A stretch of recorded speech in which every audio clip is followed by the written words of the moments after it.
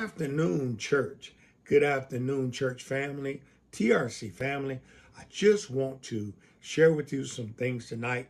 Just a couple of thoughts tonight. It's not going to be an entire quote unquote sermon, but tonight I just want to give you a word of encouragement. Some things that's just been in my heart lately. And for me, I know it's very personal. I want to talk to you just briefly on the thought of being thankful. You know, this is a time in our lives where many times we let so many things go by. Tonight, I want to just open your eyes to a few thoughts on some of the things that maybe you have overlooked in your life in regards to being thankful. Thankfulness comes up in the New Testament 71 times in some shape, form, or fashion, which shows you it is extremely, extremely important. However, in our modern day lives, thankfulness sometimes seems to be one of the least appreciated aspects of God's grace. You know, it is a part of human advancement. Did you realize the more thankful you are, the happier you are, the more thankful you are, the more grateful you are. And as you are grateful, as you are thankful, God will continually move you from one degree of glory to another. Why? For the same reason, when the 10 lepers came to Jesus, one came back and said to him, Lord, I'm thankful. Lord, I am grateful. And Jesus marveled. And he's the same way with you and I. When you come back to him and show him, Lord, you paid my bills. Lord, you kept me safe. You kept my children from being injured when all around them in school and all of these other places, and they were in imminent danger, but yet you kept my family safe. And Lord, I am thankful. How many times do we stop and thank him for the little things, and we stop and thank him for the things that we feel entitled to? You know, as a group of people, as a society, and especially as a church, we have to come to a place where we learn the importance of being thankful.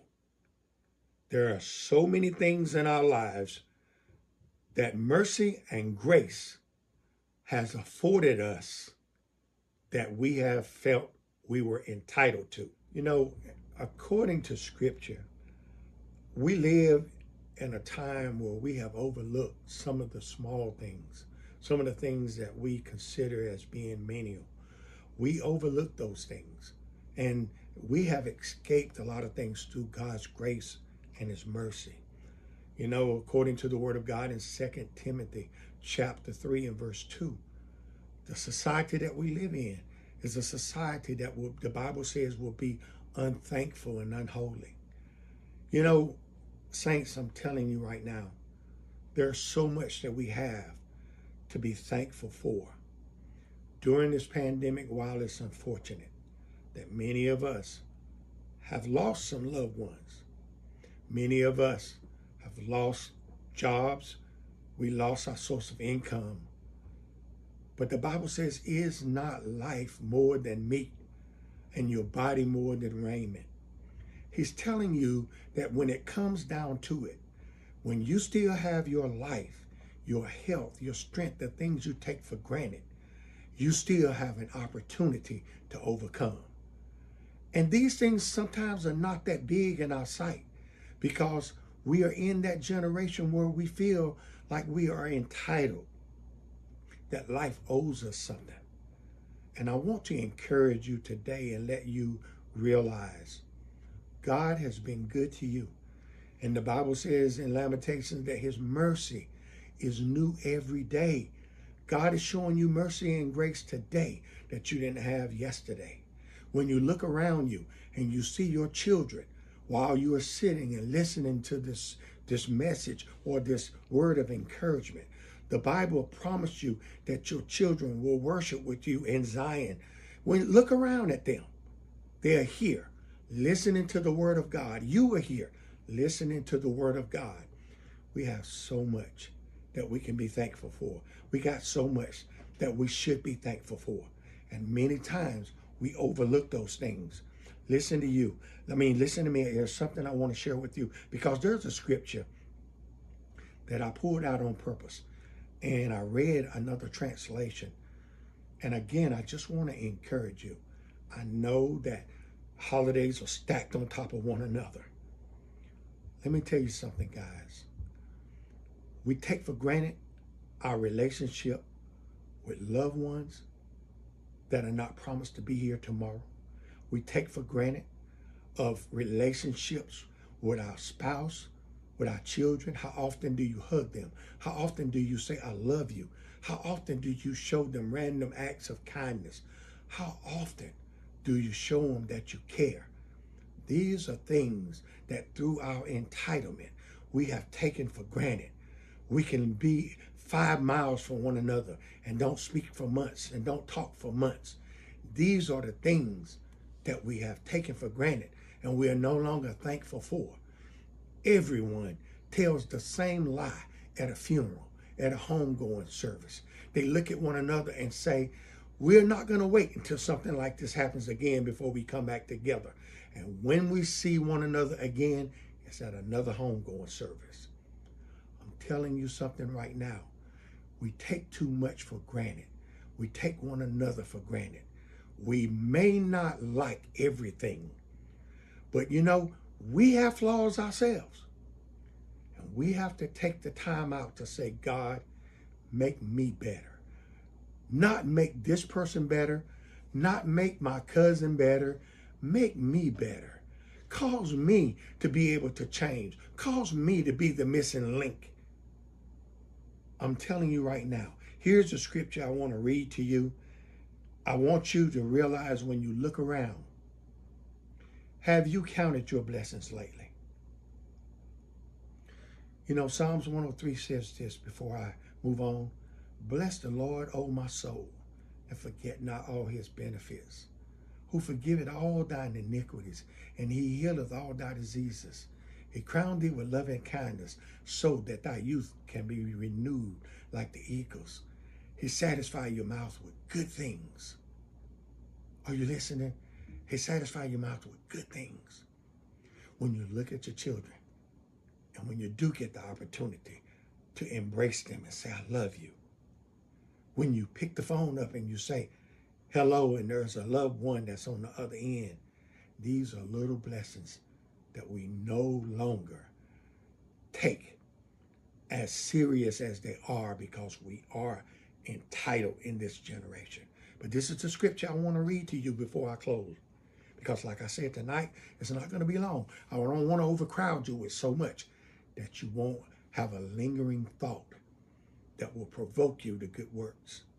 And that scripture is Philippians chapter 4, verse 6. And I want to read this to you. It says, in the original King James says to be careful for nothing. That's how it starts. But this is how it says here. Don't worry about anything.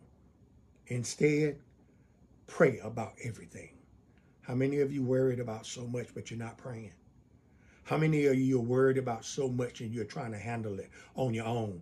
You're worried about Thanksgiving. Am I going to have enough? Be thankful and you will have enough. How many of you are worried about Christmas? It's not about merchandising. It's not about being commercial. It's about Jesus giving you an opportunity for the blood to wash you clean of your sins. How many of you are worried? Don't worry about anything, but pray about everything. And the Bible says, tell God your needs and don't forget to thank him for the answers. If you do this, you will experience God's peace, which is far more wonderful than the human mind can understand. That's peace that passeth all understanding. His peace will keep your thoughts and your hearts quiet and at rest as you trust in Christ Jesus. The Bible says, whosoever keepeth his mind stayed on him, he will keep you in perfect peace. Are you troubled? Are you worried? Are you filled with anxiety? Well, put your mind on the promises of God and decompress. Are you listening? And decompress. God's got you. God knows the number of hairs on your head. God has you. And this is my word to you. Be thankful. Be thankful. Are the contents of your life greater than life itself? Did you survive what everyone calls the insurmountable odds of a pandemic? Many people right now have forgotten how good God has been. Do you have a place to live? Do you have food on your table? Thank God for the smaller things if you anticipate the greater things. My word to you and from my lovely wife, Lady Angela, is take this time to develop thankfulness. Take this time to bask in God's grace, God's favor.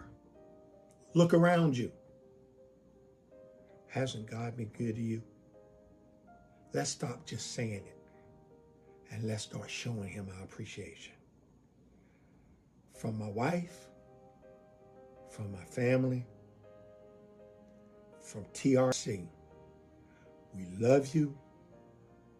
Your best days are before you. Whatever you do, whenever you do it, and however you do it, when you show an attitude of gratitude, then you will be able to keep it real.